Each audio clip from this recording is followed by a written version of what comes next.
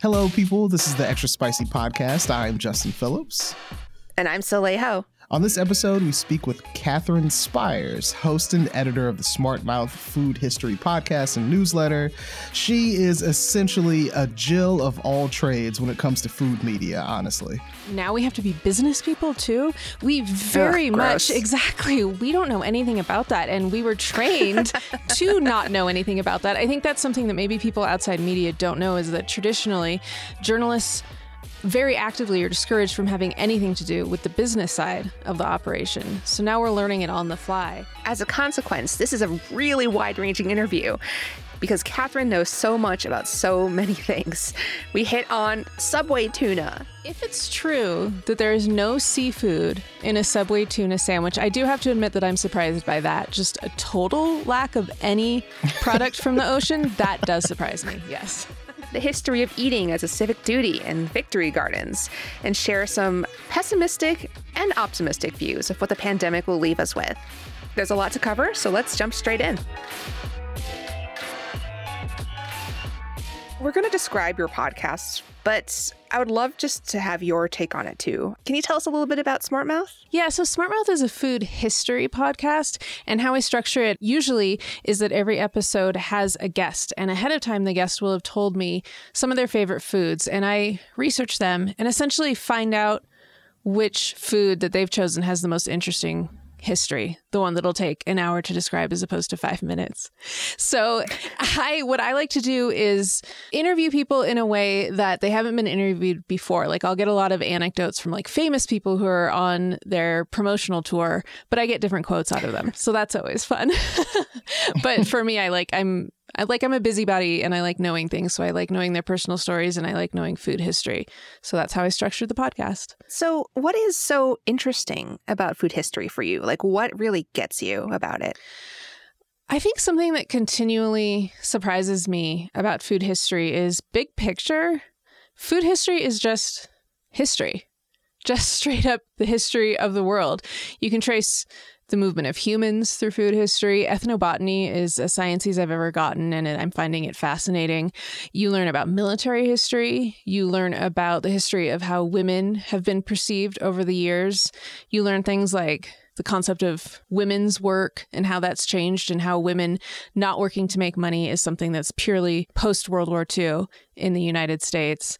You find out everything through food history. It's a great starting point. I would love to hear more about like just sort of a recent example of something that really blossomed out from your discussion of food. I'm thinking especially of your recent interview with Max Falkowitz about tuna and lunch counters. It seems like there's just so...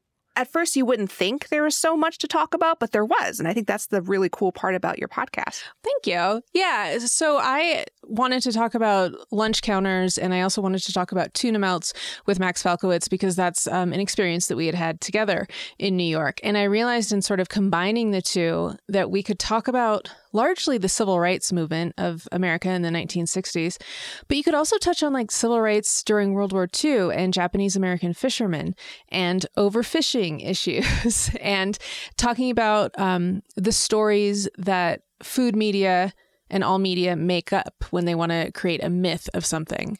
The timing was really right, too. I noticed that you had a mention of the Subway tuna debacle, which I found, personally very satisfying as someone who also had to write about it. Yeah, it's so funny that happened. We talked about tuna and then people sued Subway about tuna. And then another woman wrote an article about how canned fishes are going to be all the rage. I was like, gosh, we are just on it. So hip. History is just always happening. It's so weird like that. Yes, isn't it? It's just happening all around us. It's so overwhelming. It is true that there's too much history happening right now. Was the Subway tuna lawsuit, the discussion around it, the least surprising thing to happen out of the fast food world right now, or was it surprising? What was your take on it, Catherine? If it's true that there is no seafood in a Subway tuna sandwich, I do have to admit that I'm surprised by that. Just a total lack of any product from the ocean, that does surprise me, yes. And so while we're also talking about the podcast, I also want to hear about the newsletter and how that got started. Is there any crossover between the effort, from like your journalism past and putting together a newsletter? Like how did that journey begin and what do you find rewarding about it? Well, so when I started my podcast, it was just, okay, I'm going to do this podcast as like a side gig. But then I got laid off from LA Weekly as the food editor there. And I was like, well, might as well try and make a real go of that. So I've tried to create like a multimedia empire out of it. And though I was already podcasting, I think in terms of my journalism, I'm definitely more of a print person. And I also think that I might be a better editor than writer. So I thought, how about I start this newsletter that's not me necessarily writing all the time. And luckily enough, I had some financial backing so I can actually pay the writers. I would have been too humiliated to ask people to write for free. So I'm paying for short articles from around the world. And the topics on the podcast and the topics in the newsletter don't necessarily have anything to do with each other. I don't try and time them. Like there definitely have been overlaps, but not necessarily coming out the same week. And I really like getting all these voices from all over the world and different points of view. And again, learning what Americans know and don't know. Like a woman in India wrote an article for me about butter chicken. And she opened this article assuming that every reader knew what the partition was. And I had to send it back to her and say, I'm so sorry. People in the United States don't really know about the partition. Could you write this for a different kind of audience? Oh my God. Yeah. I mean, they know about Beyonce first before. Right. Sure. Yeah. I mean, I think the explosion in newsletters is so interesting too. I feel like you're in on that sort of first wave. Does it feel like a good or at least a fruitful path for food media to go down? I think only time will tell. The big challenge, of course, is, all these journalists starting newsletters. Now we have to be business people too. We very much, exactly. We don't know anything about that. And we were trained to not know anything about that. I think that's something that maybe people outside media don't know, is that traditionally journalists very actively are discouraged from having anything to do with the business side of the operation. So now we're learning it on the fly. I think it's great, the few people out there who are earning a full-time living with their newsletter. I can't imagine it's that common, though. I don't think there's very many people who are like, this is my one thing. I think everyone still has 15 side hustles. Yeah. No, I mean, I just started a newsletter too, a separate one on Substack about anime, and I don't want anyone to read it. It's fine. I feel very privileged to feel that, but the thought of promoting it just terrifies me. I don't want anyone to know about it. Then why did you do newsletter as opposed to, I don't know, I mean, WordPress still exists. Is it just what we do now? Just like, I guess it's just what we do. Yeah. Also, Tejal Rao made me do it, so now it's just sort of stuck in the format. Well, there you go. It's someone else's fault. So we wanted to also ask you, since it's hard to, I mean, we even started this conversation before we started recording, just talking broadly about the pandemic, but it's hard to avoid talking about it. And I'm curious from a historian perspective and just like a broader perspective, like what your definition of pandemic eating is. Like we talk about it a lot in food media, just the way our patterns have shifted in response to these bigger factors. So how would you characterize that? What's your take on it? I think the pandemic eating is all about comfort food, which doesn't really narrow it down a lot because comfort food means different things to everybody. I'm hoping that there's less shame around food choices coming out of this pandemic because we all know that everyone's just trying to do their best and just trying to get by. So if you're not cooking for yourself, that's okay. And if you are learning to cook, I think at the beginning of the pandemic, there was a lot of making fun of people who were posting their efforts at making bread is the stereotypical example for the first time. And it's like a lot of this, that's so basic. Why don't you know it? It's like, hey, come on. Like we all know different things. It's going to be okay. So I mean, I think there is more home cooking without people trying to be fancy about it. Less of the, if I don't do it the way that this Instagram influencer did it and photographed it professionally, then it's not worth doing and I've humiliated myself. It's okay. Everyone's just cooking at home and doing their best. It sounds like the culinary equivalent of sweatpants. Oh my gosh, exactly. What you're describing. Exactly. Yes. I think that maybe like trying to do fancy foods is considered like a weekend project now. I do think overall there's like a more of a focus on home cooking. Of course, that's oftentimes because people cannot go to restaurants. You know how when people take photos of meals they've eaten at restaurants, and the snark about that is like, oh, so why would we want to see food that you ate? But I think when people are posting photos of food that they made, it's more like posting a picture from a hike you went on. It's considered like part of who you are and part of what you're getting up to, and your friends would want to know about it. I mean, that's a really good idea. Like the idea that there's more of an openness around what people are eating. And one of the elements too, I think of it is accessibility. Like, you know, it is kind of a privilege to be able to cook not for sustenance and be able to share what you're making and, you know, the outdoor dining setup that you're going to. But there's also, you know, like during the pandemic, another element of people only being able to get what they can get and, you know, cook what they can cook and just trying to make ends meet. Like, looking back, you know, in a historical perspective, do you think that's going to be an element of it too? This kind of like, I don't know if it's so much like a communal experience, but a less judgmental view of like what people cook at home, if that's even possible for culture today. I don't know. Like, how do you see that? Yeah, I do think, I hope, and I do think that people are becoming less judgmental about the food that real people eat. And I think part of that is that even people who don't care about where food comes from, they're learning about it because they go to the grocery store and half of what you want to get isn't available anymore. Less so now, but it's strange. I've been finding that things that used to be available aren't available right now. Like, it keeps changing. You never know what's going to actually be at the grocery store. So I think when people are faced with that and then they think, oh, maybe I'll read an article about it and it's all about how supply chains work, and all these people who previously did not care know about it now. And I think that can only increase empathy. Right. You know, I wonder if part of this too, and I've been trying to like connect this to a lot of things, but I mean, the overall idea is like an increase in knowledge or empathy due to the pandemic because people are, I mean, the assumption, like people who are doing it right, are staying at home more, not, you know, and they have more time on their hands at home. And they might, you know, read a newsletter like yours, Catherine, or like get into a podcast like yours that they might not have been into before and become more informed. Like, maybe that's an element that's a positive, you know, people having more time on their hands and becoming, and I guess acting on the curiosity that they might not have had before. I don't know. Oh, I think that's a really interesting idea. I hadn't thought of it that clearly before. But yeah, there are a lot of people who are probably exploring things that they haven't had the time or inclination to explore before. Yeah.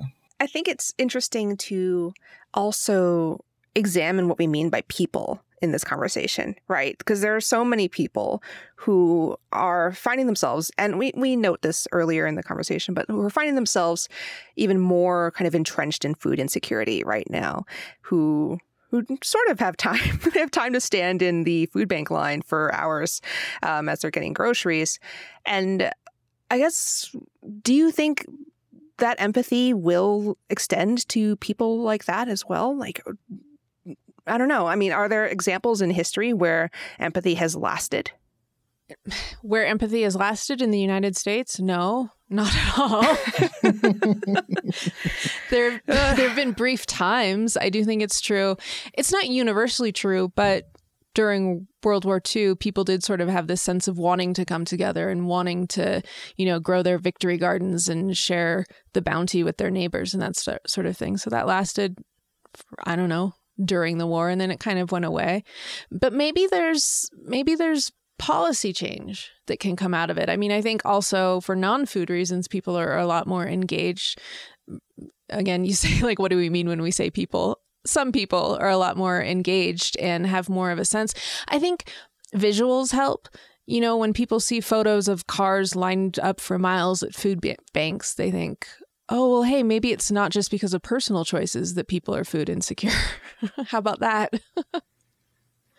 Weird, right? Yeah, so yeah, odd. We needed just like this giant thing to really settle on everyone in order to understand that there might be mitigating factors in people living in poverty. Yeah. Fascinating. Weird. I was about to say, you mentioned like victory gardens. Catherine, I'm curious, like, is there a form of that exists now, like a pandemic version of a victory garden from like World War I and World War II? I don't know if there's like a connection there, but with people growing things at home or like a version of that, is there any kind of like through line through history between then and now that you kind of see? I think that maybe the contemporary equivalent is community fridges. It's less, the victory gardens were all about like support our boys. Let's get through this, it's different, but it's still a sense of doing for others and eating in a certain way for others. Meatless Mondays and Wheatless Wednesdays that concept comes from World War I, actually. So there's all these things that have been percolating like at the underneath society, and maybe they just like it takes something horrible like a pandemic for people to remember that they can care about people that they don't know. That's so good. I would also posit that perhaps the call to save restaurants, in quotes, is also parallel to that, because it feels like a civic duty, the way that a lot of people talk about it, the discourse around going out to restaurants. Like, no, I'm supporting restaurants, similar to supporting our boys out in, Europe. It has that feeling of like, we have to do this for the betterment of society. And yet it's a lot more mired in like the sort of commercial consumerist mode of engaging with society. I don't know. Am I being ridiculous here? No, I think that I totally understand it. And I think in the same way, it's what the United States loves to do is to assign personal responsibility to something that's actually a systemic failure. So yeah, it's great to support restaurants if you're in a position to do so, but not very many people are. And that's not any one individual's fault. You are listening to the Extra Spicy Podcast. We'll be right back after the break. You can support this podcast and the newsroom that creates it by subscribing to the San Francisco Chronicle at sfchronicle.com/pod. I'm Soleil Ho, and we're back with Catherine Spires. Okay, when this is all over, which feels like such an awful hypothetical thing to bring up because I hear it all the time and I want to believe. But when this is all over, do you think our generation will be a lot like the Depression grandparents who saved tissues for weeks and, have been marked bodily and also psychologically by this? Will this change the way we eat for at least the duration of our lifetimes? Yeah, I think that it will. I think that you're exactly right. While we may not be as intense as the Depression era people were, I think this is the first time in a long time that Americans at large have been like, oh no, this could all go away. Everything could change. There are problems in the world that affect us too. So yeah, that can't not stick with you. I totally believe the theory that like we're all going to have PTSD after this in some form or another. This is just exhausting. I remember having a discussion with someone I was in East Oakland and I was trying to get onions, right? Because I remember like everybody was like stocking up on onions and I was like, damn, I need to grab some. And they had a bin that only had a couple left. And one of the people was like, no, you take it. I was like, no, you take it. Oh. And I'm like, man, I'm never going to forget about this. Like 20 years from now, I could, be telling some younger person, be like, you don't understand. There's a time in 2020, 2021 where you couldn't get onions or toilet paper or bread or eggs. And people were brawling in grocery stores over paper towels. That's weird at any point in history. So, like, I know that we are going to remember these moments. Like, our generation is going to definitely think about, like, the trials and tribulations tied to food access, food insecurity, our own personal ordeals. But I'm curious about like how this might affect like the next younger generation who is like looking at their parents or their older siblings go through this. Like, are they assuming each group after us is more progressive? Like, I wonder how this is going to affect them, like how they might see food or the access to food or, I don't know. Like, do you think it would have any impact? Yeah, it's generally a fallacy to believe that every subsequent generation gets more progressive. But true. I think it might actually be true with the younger people who are in their 20s and younger right now. they've seen some wild stuff at a very young age. And we were already talking about how much more sensitive they were than anybody else before the pandemic. So they probably didn't stop being sensitive. I don't know how they're going to express it. I don't know if it's true that they're all going to have weird social skills from not going to school, or what. But yeah, I think they're going to be a lot more thoughtful. I was watching an old Saturday Night Live video that used real meat, as a prop. And I got a little like itchy watching it. I was like, this is so wasteful. This is just like it's not just any food, it's meat. They killed animals just to put them on TV and then they're going to throw them away. And I couldn't deal with it. And I got to figure younger people are going to probably have even more of those types of feelings. Oh, was that the Julia Child segment? No. Because I think about that one a lot. Really? With the wasting meat? Yeah, with like the chicken. Yeah. Exactly. It wasn't that, but same idea. So I want to pivot to thinking more broadly about the American food system, since we have been talking about grocery stores as like our visceral kind of first look at the impact. But I also think that the pandemic has taught us so much more about like what globalization could spell for us as a population, as a world. Truly, like the breakdown in international trade in some ways, and like sanctions and all of that stuff have really made us confront the shortages and just how interconnected we all are. And yeah, like the sort of return to thinking about CSAs and like local food as a better source for getting our food might have lasting impacts too. But I'm curious about just what other lessons we should take from this experience about the American food system. Well, I think to your point, there are a lot more people now who can talk very confidently and casually about the supply chain than there was a year ago.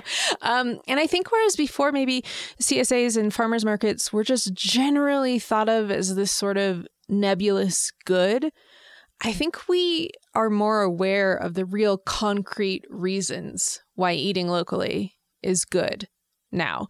If you are eating locally anyway, you will continue to have your food supply. Whereas a lot of people who went to the grocery store found everything gone, but the only snafu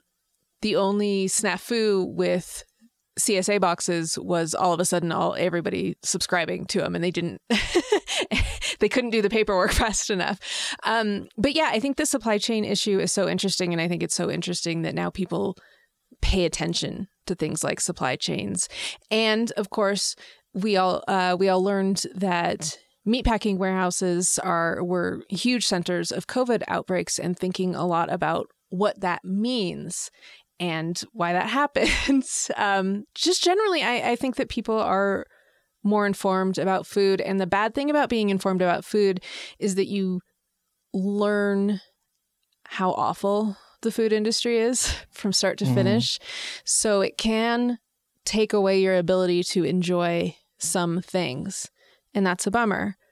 But I come down on the side of I think being more educated about things is a net good. As a content creator too, do you find that your listeners and readers are more receptive to that stuff? Yeah, I think that I get thanked a lot more for what would maybe once be considered veering off topic. Because I'm talking about food history, but sometimes I'll talk about something that's not specifically food related, and it maybe feels like a tangent, but it all comes back together in the end. I do still get angry people in the iTunes reviews who don't care for it, when I am not talking about food, but I think they don't get it. They don't get that food history is about everything. Catherine, you mentioned something that was really interesting, like people being able to casually discuss supply chains. And I kind of, just want to hit this pandemic angle one more time. Do you think that knowledge that people had was due to the immediacy with which what was on their table changed? Yeah, I think I remember back to that aforementioned trip to Vons where I was completely unprepared for the panic. Because this is my area of interest, I really, really studied every aisle. I was like, okay, what's going on with every single food product? And I went over to the meat section, and it was like everything except for lamb neck was gone or something like that. Like absolutely no chicken. Who in the United States has like seen that before? Where once there was an enormous meat section, there now is nothing. And there's no way that the average person going to the grocery store just went, there's absolutely no meat here. Whatever. I'm not going to think about that again. Like, of course people noticed, and there had to have been some sort of curiosity about what went wrong. Yeah, no, I mean, speaking of meat too, it seems like this might be a wake-up call too, considering like, the point you brought up about the slaughterhouses and the meat packing plants. Knowing more about meat often, at least in my experience, makes you want to eat it less. Yes, that is so true. I think in particular, knowing about meat makes you want to eat it less, but it kind of goes for everything. Like if you learn about tomatoes or strawberries or chocolate, that's my big one right now. If you know about chocolate, you're going to get real careful about where you buy it from. It's just, it's exhausting to be thoughtful all the time. Here's like the big question that I think about a lot. And it's, in the future, imagine there are going to be future food anthropologists. Hopefully that is an industry that never ends. But, what do you think they'll say about us right now? Okay, well, my hope is that they will say, hey, people in the United States learned a lot, even through this extremely challenging time, and they retained all that new knowledge and they applied it going forward. That's my hope.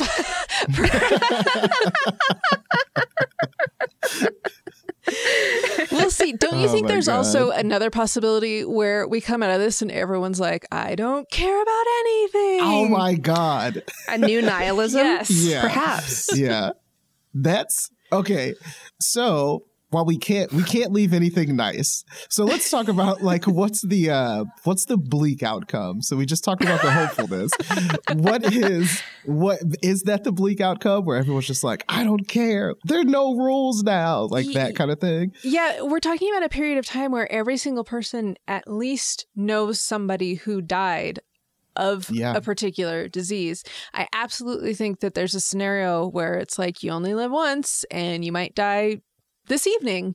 So do whatever you want, behave however you want. I do think it's true that people are going to get very sexually weird after this, but that's a different podcast.